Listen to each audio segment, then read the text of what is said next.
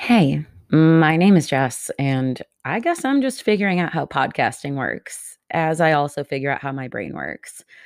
I'm a former cancer researcher and brewery logistics manager, artist, relationship ruiner, self abandoner, inner defeatist, autoimmune nightmare, current psychology student, health roach, and accidental podcaster slash community leader.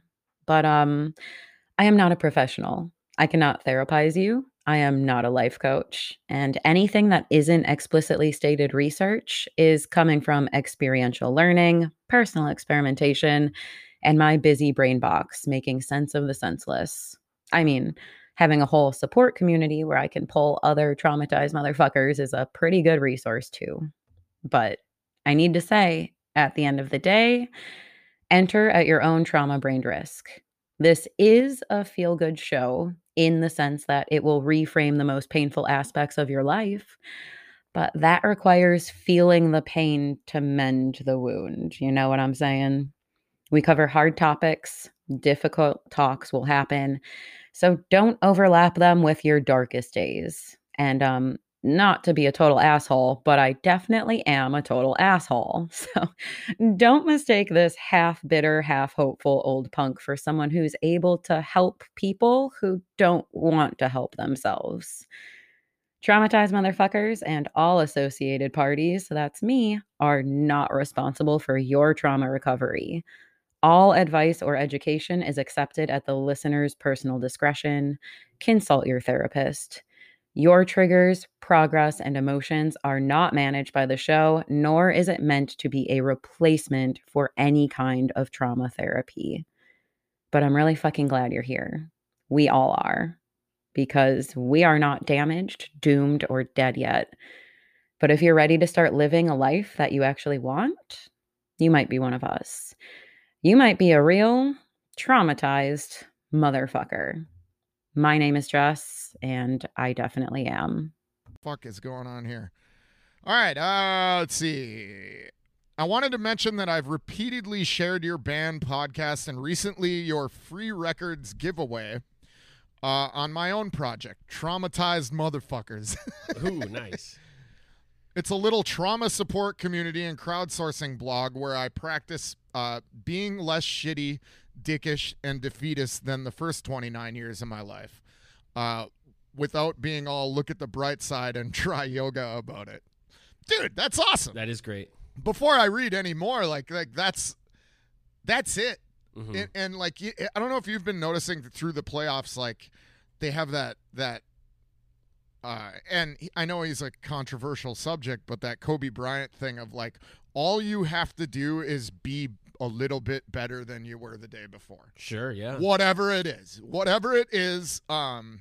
And I think that's kind of that kind of resonated with me yesterday, where it's like, do one thing every fucking day where you're just a little bit better than before. Be it like do one more rep of weightlifting, drink one less cup of coffee, Sure, drink yeah. one more thing of water, Right. like just little tiny things each day, which is such a fucking weird privilege thing to say, but like whatever. They fix your brain. But it can All be right, literally anyway. anything. Yeah, you're right. Yeah. Check it out. Kevin got me Dunkin' Donuts too. Oh, nice. These guys, I got the greatest fucking dudes here. Yeah, they respect the boss. I don't know about that. I feel like they're talking shit. Yeah, but they just know how to keep me away. They keep you upstairs so they can just fuck around. Yeah. Here, have a giant iced coffee and go fuck yourself. Go I play believe. this Nintendo. Yeah. While we get shit done. Anyway, and that's the other thing before we dive back in, like the look on the bright side shit is important, but it's annoying. And the yoga and the meditation and all that, it does work, but a lot of people, it's a non-starter. Yeah, and it's not the So- only answer. Yeah.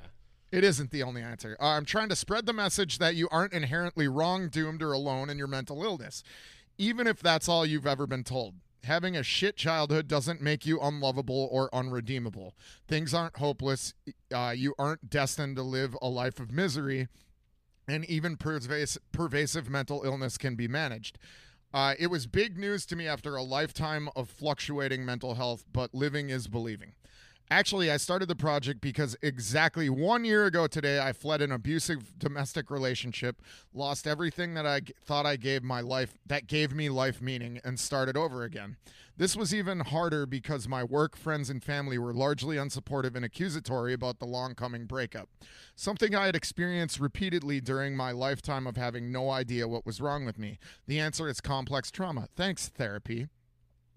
After leaving with nowhere to go, I was more alone than ever, brought from Chicago to Atlanta by the relationship where I knew no one. I wondered if folks understood the irony of blaming me for staying in an abusive relationship while simultaneously making me feel so isolated and broken that returning to my ex seemed like my best and only option. Just like the first 2 times I tried to leave. This time I didn't go back, but the universal rejection got me thinking. I realized that if I had trauma support and community at any point earlier in my life to verify that I'm not a singular fucking disaster of a human, just a confused punk still affected by a really messed up childhood/life, I would have treated myself way differently and gotten out of several losing situations much faster than I did, including this shitty emotionally and physically abusive relationship. That's when and why I started Traumatized Motherfuckers, as well as Social Anxiety Hiking Club. Nice. that and began applying to psychology graduate programs. Oh my God, I'm so inspired right now. Yeah, dude. I like, you know how sometimes when someone writes you on Instagram and they're like, I don't want to listen to your band because you called Trump a clown. Why don't you go fuck yourself, libtard? And then you read something like this. I'm back, baby. All right, let me finish. Anyways, it's just a little grassroots project now, but I hope that it will expand and reach a larger audience someday. Hopefully, I'll find more folks who appreciate my tough shit attitude and sailor mouth, along with the trauma insights. I really love talking to people with similar stories and finding some light in our mutual struggles. If anyone feels this right now, I hope they hit me up. I have time. Normally, it's hard to keep up with the whole thing when I have to work 2 jobs, so being unemployed right now has been a hashtag blessing that I'd love to share. All right, that's my spiel. Celebrating my 1-year anniversary of freedom and living in some fucking peace for the first time. Raise a cup of coffee for me if you're still not drinking, and thanks for everything you do. You're part of the reason I made it this far. Cheers, Jess. Fuck yeah. Hell yeah. Dude, this is awesome. That's great. You got anything on that? Like before I dive in? No, that's great. I mean, this is definitely a person that knows the lingo, so they know their shit. I can tell you that, like, just from my experience working with through all this stuff, and like that is so critical. Like to because the basis of so much mental illness that comes on later in life or any phase really is trauma, and so many people ignore the fact that they've been traumatized because they just don't know. That working through that is great. And this is going to be so helpful for a lot of people. I just hope that people can find this resource. I hope this takes off for them. Jess. Poor Jess. I knew the name. I didn't mean to misgender or apply gender. Wow. Interesting. But at the same time, you made it real weird. So there's so much about this that makes sense. Like a lot of people they shy away from both ends of things, right? Mm-hmm. Like the yoga style thing, the like irritating, like in touch yoga, like like on Black Jesus. Yeah, have you ever watched that show Black Jesus? Oh yeah, dude. How they call them yoga bitches. And then there's the super like serious side of it. The super dippy hippie side of it, and this seems to fall right in the middle of people who are like, yo, I work a real job, I struggle my ass off, I don't have time for this fucking like whiny complainy shit, but I'm a traumatized motherfucker. Right. You know what I mean? Like I feel like this, if I wasn't doing what I do, I would look into this based off the fact that it seems like it has a sense of humor and compassion and a level of intelligence to it as well. Absolutely. And all that is what I'm looking for. I'm looking for an alternative to like, and dude, this is she's doing exactly what I did, right? I went to therapy. I took away from that the things and tools that whatever got me to just start talking about this shit on this podcast. And it sounds like she did that same thing, used her life lesson to share that and be part of her recovery to, you know, to help other people too. So it's sort of the same exact thing, which is awesome. And we need more of that. Definitely. Nothing fucking makes me more or irritates me more than whiny, complainy, attention-seeking bullshit about mental shit. Yeah. And that's all Facebook is. Yeah. Like, yeah. or just like all the fucking, like, just the PC side of mental health. Get fucked with all that. Like, there's a lot of us farm people. Totally. Yeah. who, like, you know, like, I don't have time for that. I just don't care about it. I'm old. I know that. I'm an old person. Yeah. But like there's a place for my old person views that can actually help people. And you know what? I digress a little bit. Like if that helps other people, sure. It's not, but it doesn't work for a lot of us. And a lot of people just assume that like all mental health work and all that is like this trigger warning, content warning, PC type shit. It's not. And no. Like I said, there's a place for all that, and there's an audience for it. But there's also a place for, like, you know, like people like me who, like, you know, had your daily dose of drinking dish soap and getting beat with wood, you know? Totally, man, yeah. Like, whatever, fuck you. Like, I don't need a content warning when I've been fucking smashed up my whole life. Right. Know? Yeah, no, for sure. But some people do. Some people do. And I think that you get the point I'm trying to make? 100%. I realize I got real excited about her whole traumatized motherfucker. No, it's great. And I think this also combat with the whole yoga and like kind of like the hippy dippy type thing. Like a lot of that stuff will work, and that's a good entry point. But what you want to be careful of, or what some people don't realize, is that toxic positivity is definitely a thing, and it can be as harmful as like toxic negativity, right? Like just being like, oh, look on the bright side. I mean, be thankful for every day and and those are good reinforcers to someone that can handle that. But a lot of times that toxic positivity shit can really invalidate somebody's feelings. And it sounds like totally, and it sucks. And that can be horrible. And I just find that shit to be annoying because for somebody like me, that doesn't help anything. I've always been glass half empty, but like, not even that. Like, don't fucking tell me to focus on the positive shit right now. I know, of course, but like, that doesn't help, man. No, it doesn't. And breaking all this down, like Jess is doing here with this, like talking about it and focusing on the trauma, that's perfect. And the sense of humor part about it, like the you know, traumatized motherfuckers, that's a great icebreaker to help people ease into it comfortably because it's kind of funny. You know what I mean? And it's like, totally. It's like you said, it ticks all those boxes, and this is a really good plan that I think is really going to help a lot of people. Honestly, that was a hyperlink, by the way, in that email. So even though I'm 6 months late on it, I'm definitely gonna look into that shit and see. Me too. And maybe I can even talk to her about that on this show. Hell yeah.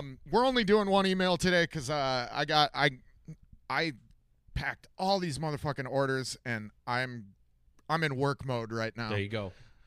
Because I've got so much to do before I jet out of here and do my motorcycle trip. And I just got to get to it. I also want to get back in that recording studio. Yeah. Like today.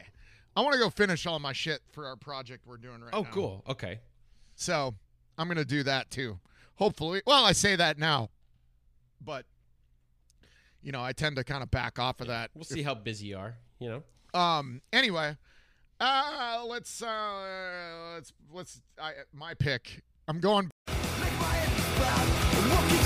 We're not that hopeless. We're not as fucked as you think in short-lived moments. We can't do anything. The fucking joke is we're winning when you blink in short-lived moments. Last you with victory.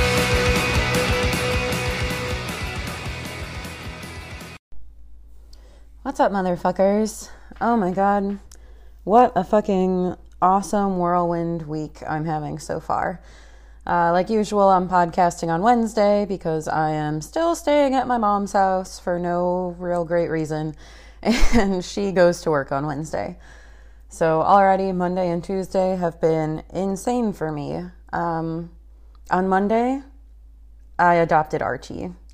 I'm a fucking sucker, and my foster dog has now transitioned into being an adopted dog. If you're unfamiliar with his story, he is a special boy.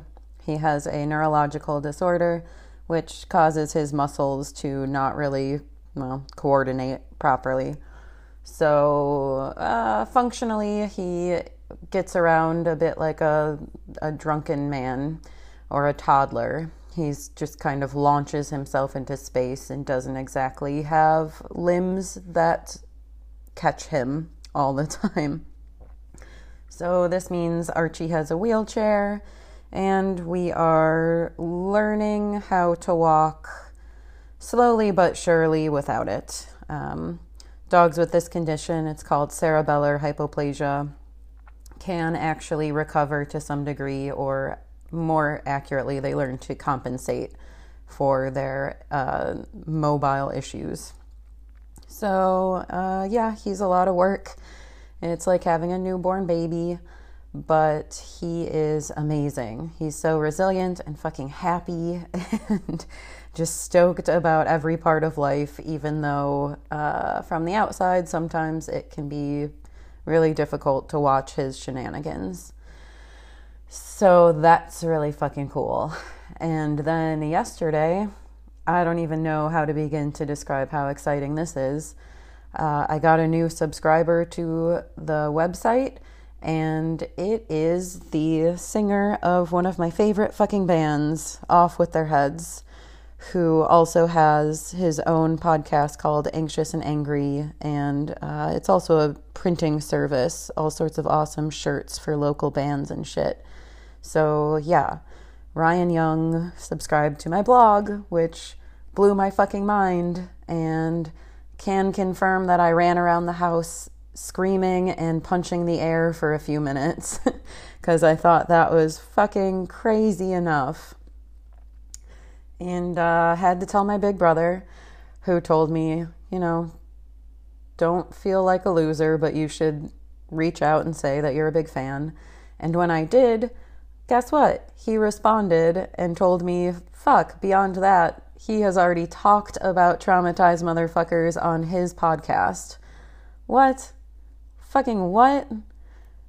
I don't know how to process that. So, yeah, I listened to it this morning and I'm blown away. He and his drummer Kyle just have so many nice things to say, and I'm nerding out. I don't know what else to say. It's like having a personal hero just to validate that what you've been spending so much time and energy and effort on is worth something. I mean, obviously, I feel that way every time somebody messages me and says that it's helping in any way. For real, that makes me keep going at this, because otherwise it really is just something I spend a lot of time and energy on for, not money. So knowing that it's reaching people like I hope and it's helping at all is fucking cool. But yeah, I also have to acknowledge that having someone who I listen to, who I have leaned on in times when I was not doing well, who writes music and honestly discusses his experiences surrounding mental health and childhood trauma, that's really incredible. I don't know what else to say. I just feel like everything has been so affirmed by that. I just laid awake last night and had trouble even fucking sleeping. I was having so much trouble processing all of that. And I will probably try to get the clip of him talking about Traumatized Motherfucker into the show, because it's so neat. I can't believe it. So yeah, that's been my week so far. Things are just kind of falling into place here. Oh, also, school is going really well. I mean, just everything is going really well this week.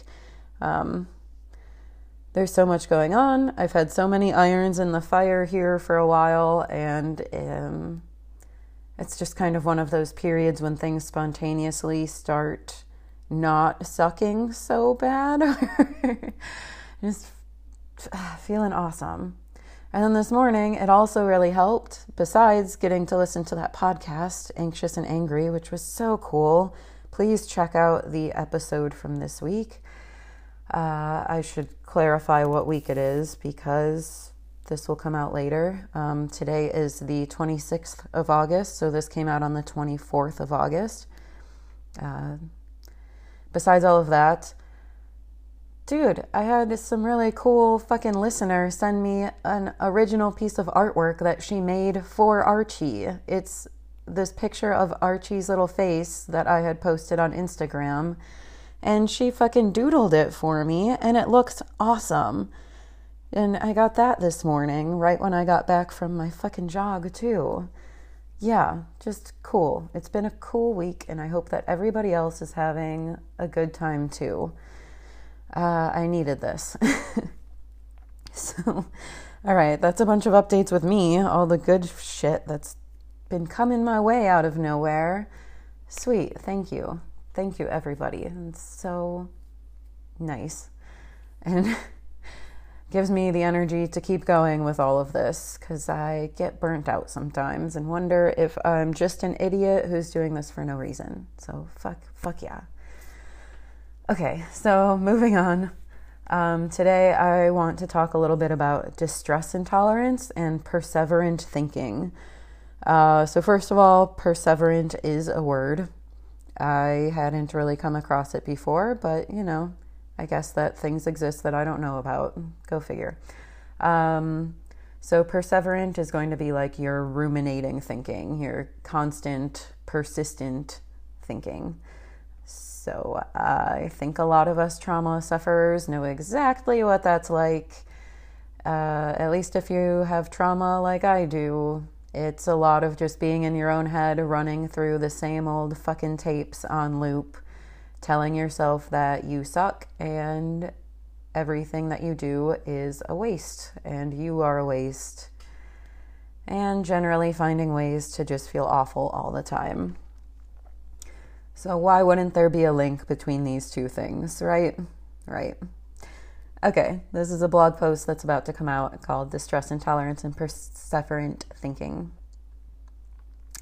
You know, having this special dog is definitely teaching me a lot. I'm not going to lie and say that every day is a fucking walk in the park. I mean, he can't even walk, so that makes the metaphor a lot more difficult for starters. So just let me be clear. Taking care of a puppy who isn't able to stand, sit, eat, drink, or essentially do anything on his own has been a real learning experience for me. It is akin to mothering a newborn, whether you believe it or take offense to that or not. I mean, there's diapers, there's pop-up playpens, and there is regularly getting peed on. So, yeah. Also, no, I wouldn't say that I ever expected to be in this position. Practically, I'm trying to figure out how to create a life for this dog and to help him recover from his congenital immobility disorder. Emotionally, well, motherfucker, there are a lot of really frustrating and heart-wrenching days that almost get the best of me. I sometimes find myself overstimulated, ruminating, or turning to my escapist behaviors, like snacking, to distract from the discomfort. Combined with the mild sleep deprivation, I am not always in my emotional center. I think it's probably pretty easy to understand how challenging it might be to deal with puppy energy and puppy shortcomings, like potty training, contained within the shell of a malfunctioning body that also seems determined to kill itself. Like, I essentially have to do everything for him, and meanwhile, he is constantly trying to slam his face into hard objects or propel his stiffened body towards immediate danger. With a normal puppy, pee puddles are frustrating. With a wheelie dog, every failed trip outside is another straw piled onto the camel's back of long, hard, often futile efforts. And carrying his 50-pound body around in the heat is already quite a bit of a challenge. The effort, the exhaustion, and the sense of caring for him more than he cares for his own basic needs Over time, the stress piles up. So I guess it makes sense that I get anxious and overwhelmed with all of the daily intricacies stacking up on my belabored mind. If I can step back, yeah, I can reasonably understand that there are challenges from basically every direction that are causing me problems. But from everything from taking care of his basic needs to his high-level physical therapy, it's necessary, and it is just something that I have to iron out with time and mutual learning, aka struggle and strife. But, you know, it is fucking worth it. Clearly, I just adopted the little fucker. Still, there are days when I wonder why I am so deeply bothered by the mishaps and miscommunications that come with establishing this handicapped routine. Why pretty small and rectifiable issues can actually drum up a massive thunderstorm in my head. Why I regularly feel like a fucking failure when the world definitely isn't ending. We just had a little conundrum.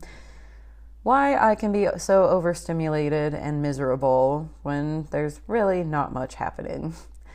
Like, logically, yeah, I can see the myriad complications really clearly and realize that I need to distance myself a little bit. But emotionally, in the moment, I can get really befuddled. Like, why can a bad morning with a pee failure put me in a persistently upset mood for hours of the day? How can his refusal to eat his food cause me so much mental distress?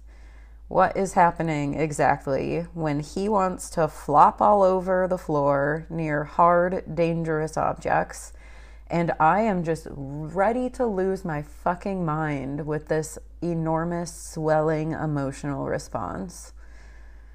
The longer this little experiment goes on, the more aware I have become that it's still some function of deep internalization associated with trauma. I can see that in my supercritical brain, his attempts and failures are interpreted to mean a lot more than what's physically happening in front of me. They mean something about my life as much as his. My self-worth is called into question around every corner.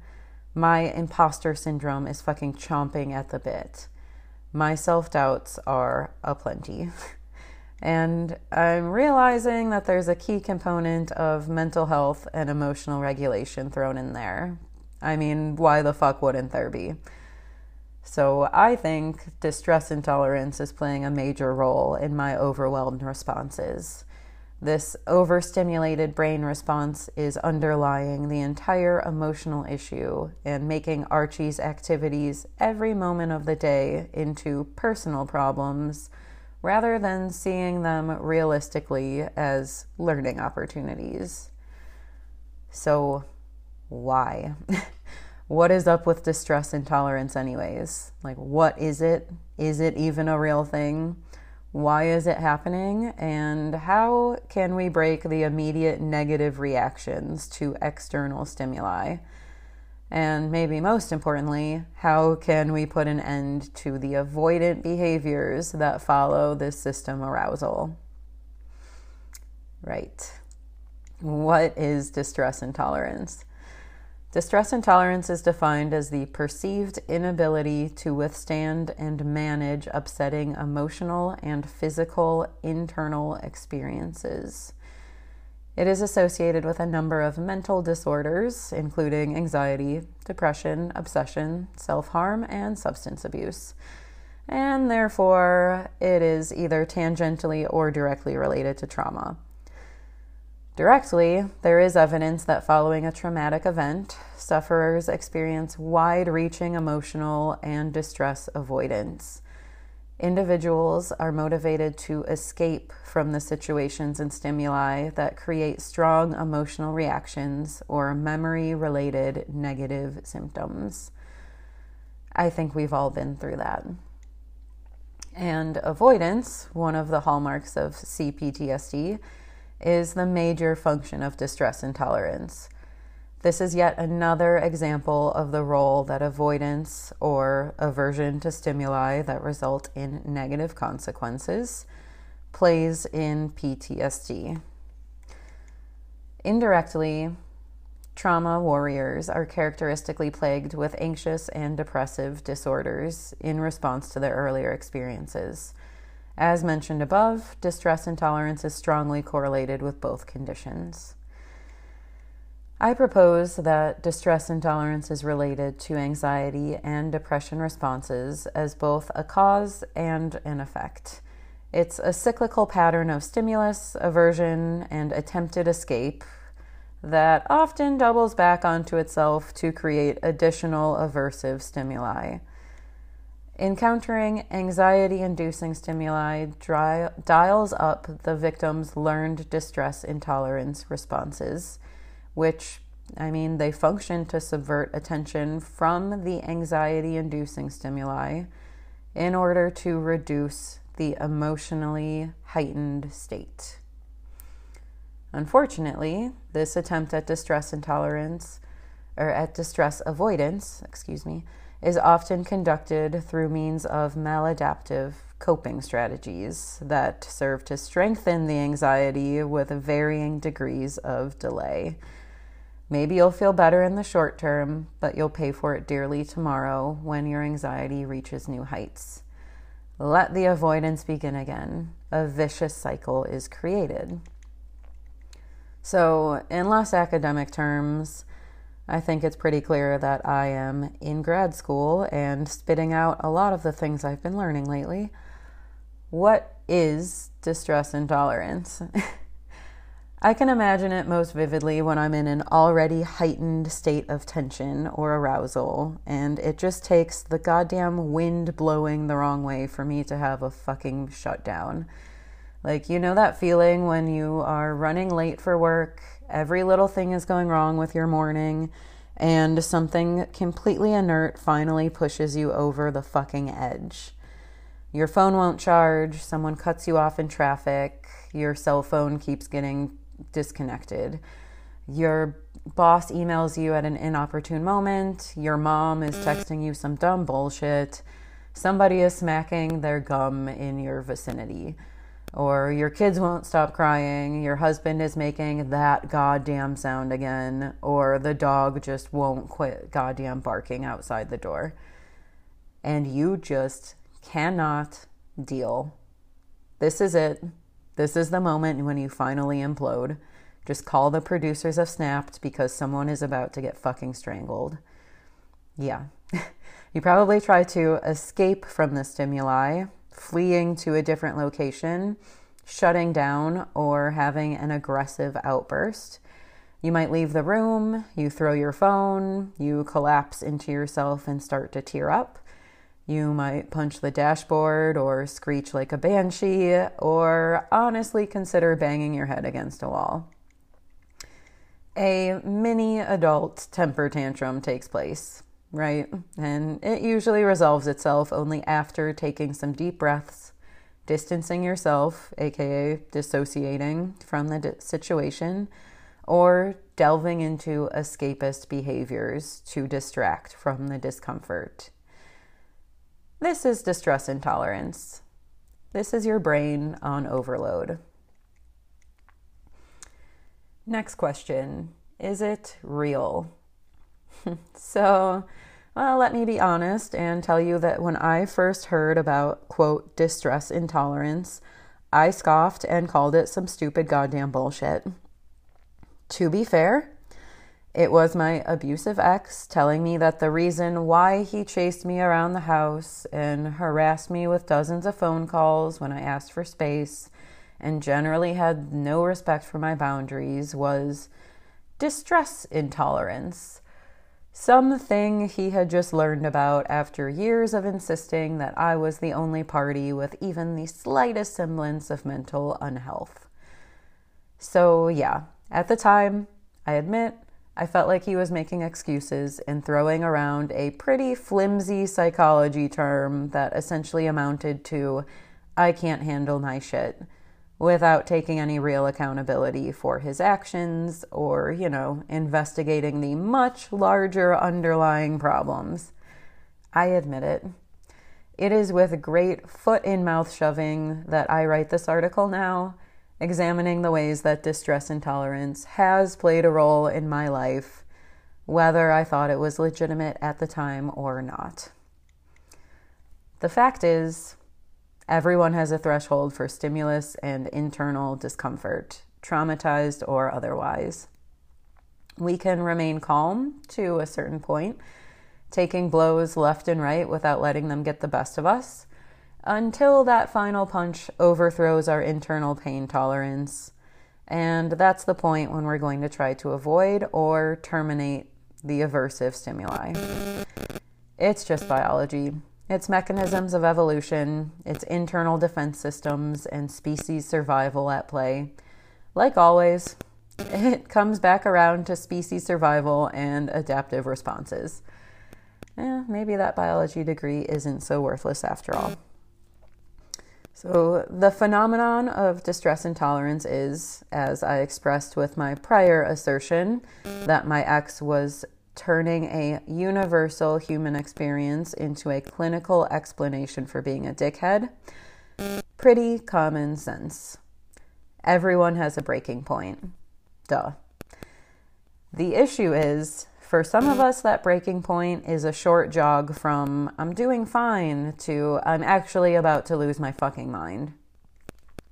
Furthermore, we traumatized motherfuckers have many maladaptive coping strategies, which result in more deleterious behaviors than the original unpleasantry we were trying to avoid in the fucking first place. It's kind of a cruel joke. In this way, distress intolerance serves to shoot us in our own goddamn foot as we trade avoidance of one unpleasant stimuli for a far more serious and longer lasting option, i.e. drinking, drug use, eating, starving, self-harming, malfunctional avoidance, agoraphobia, superstitious behaviors, isolation, etc., etc., etc. Name your poison. We all know traumatized motherfuckers do not need any help with their misguided coping strategies that can stretch on for lifetimes. We are pretty damn good at ruining everything for ourselves in futile attempts to cohabitate with mental challenges. And this is why distress intolerance seems like a worthwhile topic to address in the battle against living lives determined by CPTSD. Cool. Next question. Why is this happening? Well, I've already described the function of distress intolerance to a fairly common sense extent. We all want to avoid negative sensations that feel dangerous or negatively consequential in our inner landscape. We have emotional responses in the face of perceived threats to our well-being, and therefore, we turn to avoidant behaviors that we've previously learned to comfort ourselves with, to relieve the discomfort. But guess what? It goes deeper than that. Let's drive this trauma point home. I found this cool little paper about the connection between distress intolerance, the threat of emotional negativity, and the function of perseverant thinking, which leads to internalization. And motherfuckers, the easy to understand graphic that these researchers from Florida State University created speaks more to my experience on this planet than most other simple flowcharts ever could. The researchers at FSU showed that there is more than avoidance at play. There's also self-evaluative behavior taking place, with a side of obsession and a dessert pairing of long-lasting systemic activation. Why can an internal, fleeting, otherwise innocuous event cause me long-term mental duress and spawn long-lasting detrimental coping behaviors? Because I don't just try to avoid the emotions that are flooding my inner world. I also internalize the event and the negative emotions to mean something about me. Then I try to swallow all of those self-hating sentiments with a nice side of reignited mental anguish in the form of shame, anxiety, obsession, depression. You know, the most painful emotional states that really latch on and self-perpetuate. Yeah, I ruminate. I have obsessive thinking. I dive headfirst into uncomfortable feelings by self-blame and ever-decreasing self-worth. I do not need any help with those issues. Like, they already dominate my inner experience, regardless of what is happening outside of this body. And as a result, I shut myself off from the world. I explode at my loved ones. I paint a scowl on my face. I overwork myself. I eat my feelings weight in peanut butter. As a result, then I feel even worse. And now I have more ammo to internalize and shame to impart on myself. In essence, I do everything I can to try to avoid the negative thoughts and feelings about myself that come from trying to avoid a lesser negative event outside of myself. Cool. That makes no fucking sense when I phrase it that way, right? Yeah. Thanks, trauma. Trauma survivors already have a tendency to ruminate. We have obsessive, intrusive thoughts that spin around like a Walkman on repeat.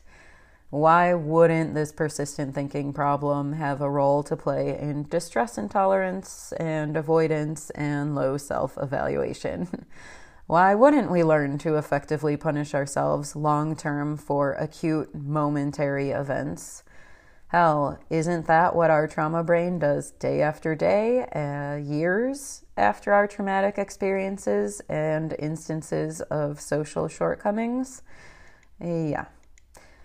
I know if there is one thing my brain does well, it's to hold on to negative thoughts, primarily those I can use to punish myself.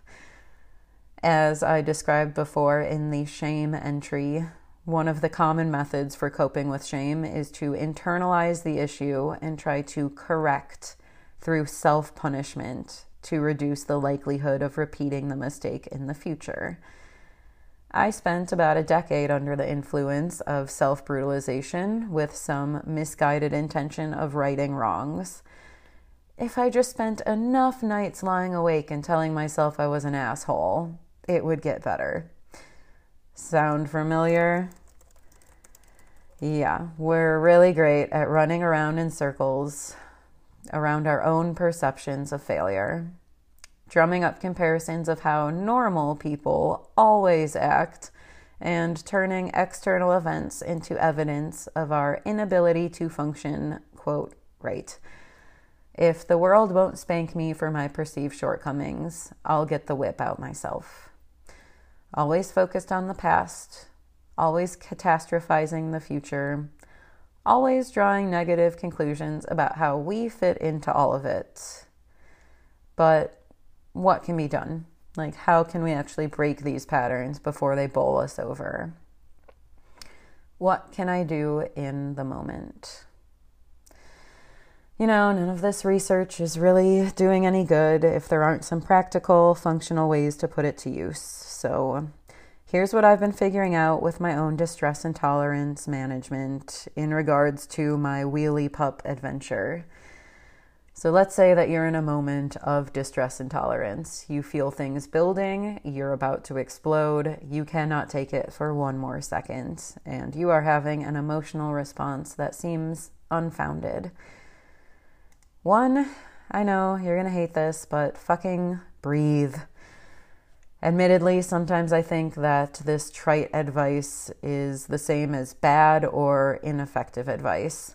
But just because we've heard it so often doesn't mean that it's useless. I just think we build up resistance to actually doing it when it's pounded over our heads. Well, too fucking bad. Breathe. Close your eyes. Note your mental and physical landscape.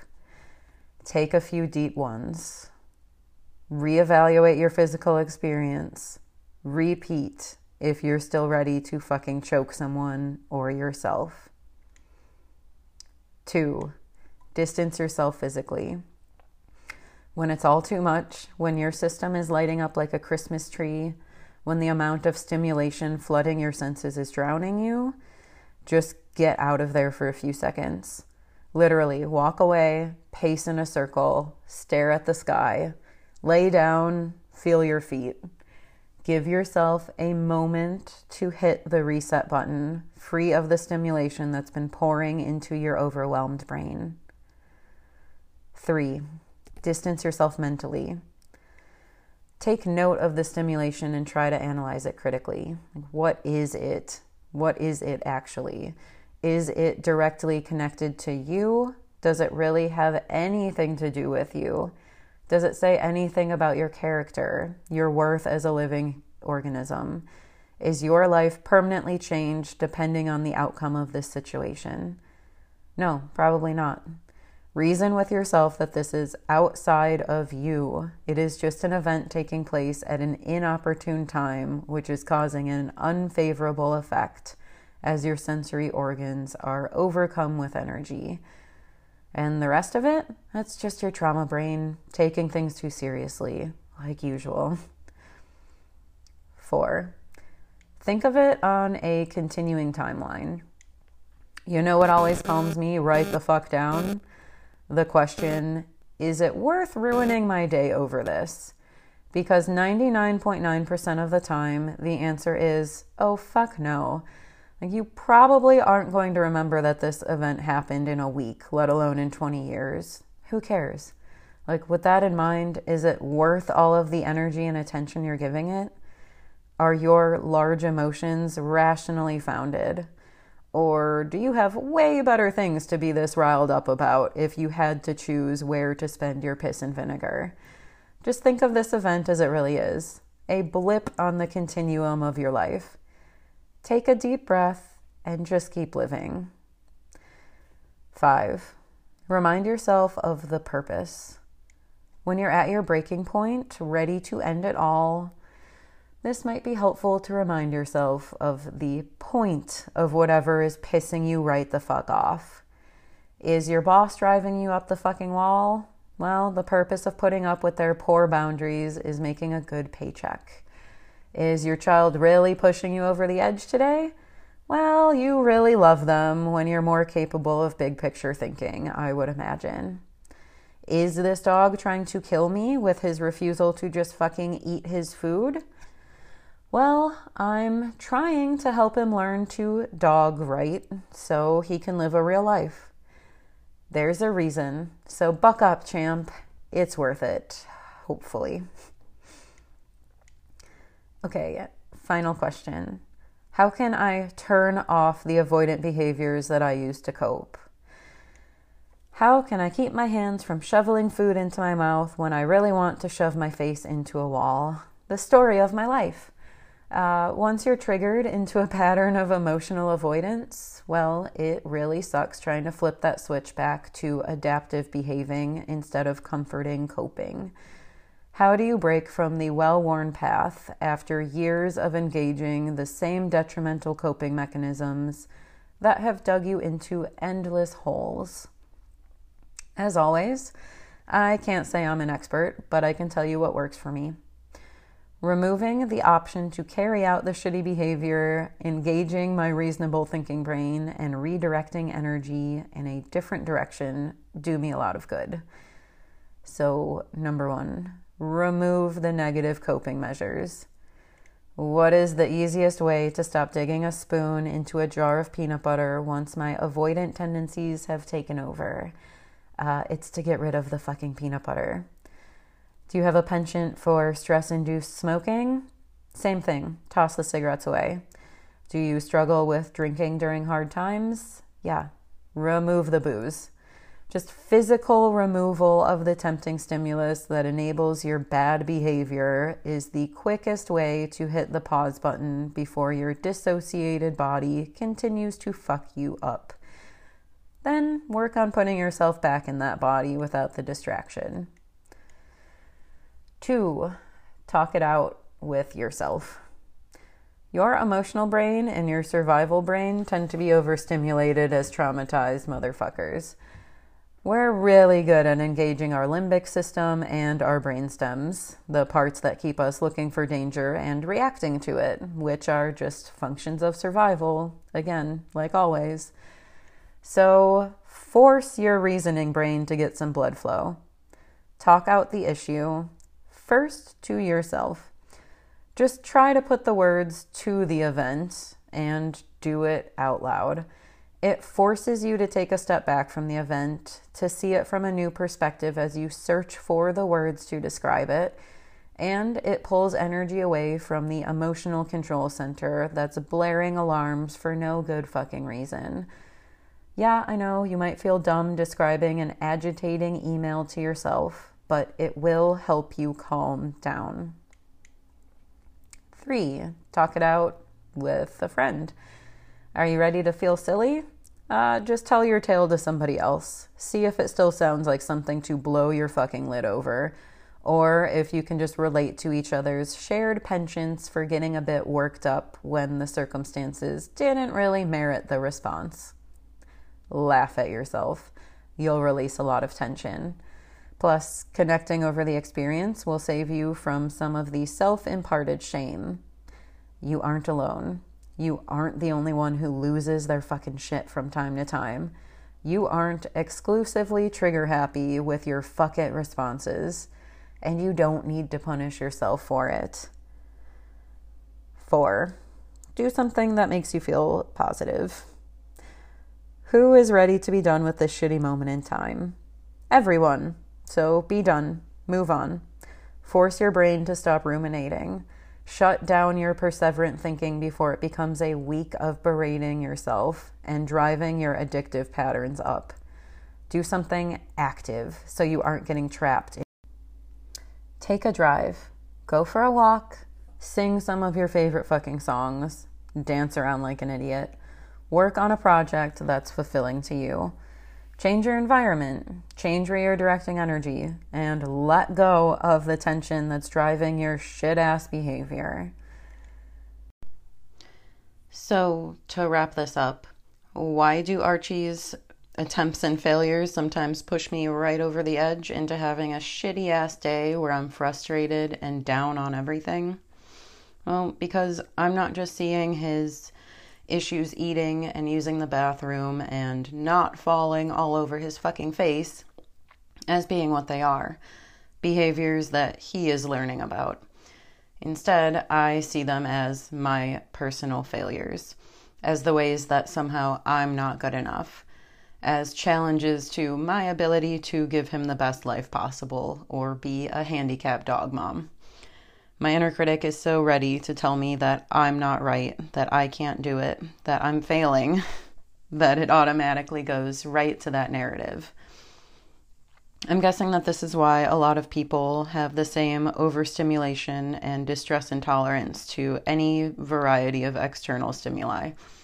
Once that pattern gets going, once you are feeling flooded, overwhelmed, and fucking hating yourself, it's not a big surprise why the sounds of somebody smacking their gum, your kid crying, the dog barking, your phone pinging, any of this becomes so overwhelming that you just can't do it.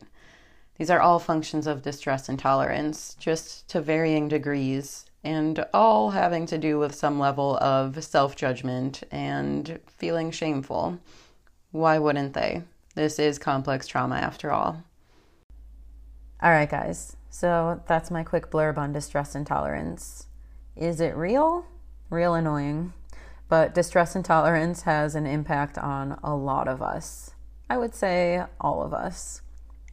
When our inner worlds are already so fucking tumultuous and full of discomfort, is it really any wonder that our external circumstances can easily become overwhelming? When every day is an internal hell, it just doesn't take that much to push us headfirst into rapid spirals down all 9 circles.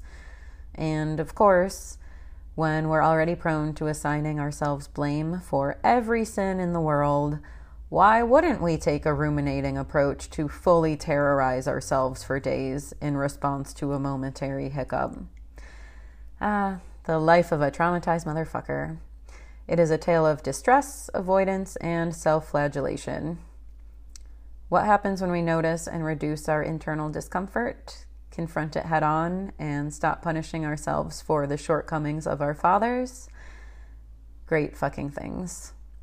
The hardest part is understanding what's going on so you can start taking the first steps, especially when you're too busy avoiding the world in a state of distress.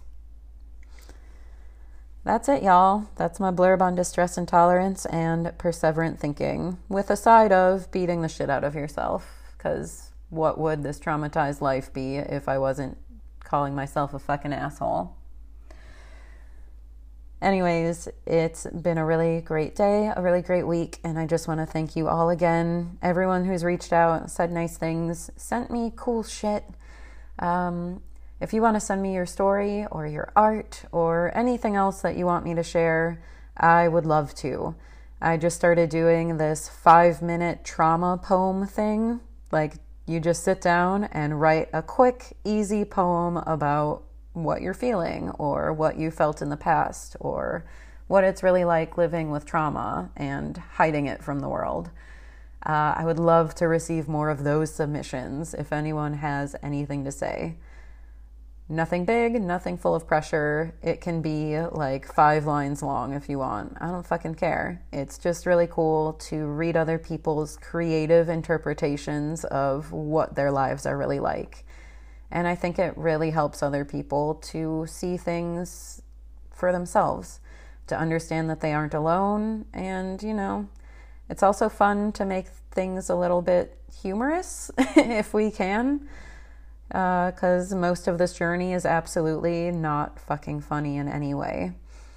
So send me whatever you fucking got. I love it. It is making my life. You can get a hold of me if you'd like to at traumatizedmotherfuckers.com, t-mfrs.com. I'm also on all the social medias at Traumatized Motherfuckers. I'm trying to keep up with everything, but being in school and working and doing this and dealing with my Archie sweet baby is kind of a lot. But hit me up. I'm trying to keep an eye on it all. And send me whatever you've got. Lastly, if you want to jump into the Discord community, the offer always stands. You can apply at t-mfrs.com if you follow the join link. And yeah, there's a little bit of an application. It's a really quick form just to make sure that I'm not getting, turds in the community who don't actually have any interest in trauma or recovery. So write to me, let me know what's going on with you. And I hope that you are having a good week like I have been. All right, fuckers, I'm going to move on to the next one. I will talk to you guys soon. Goodbye. And I still believe that we're not that hopeless. We're not as fucked as you think in short-lived moments. We can't do anything. The fucking joke is we're winning when you blink.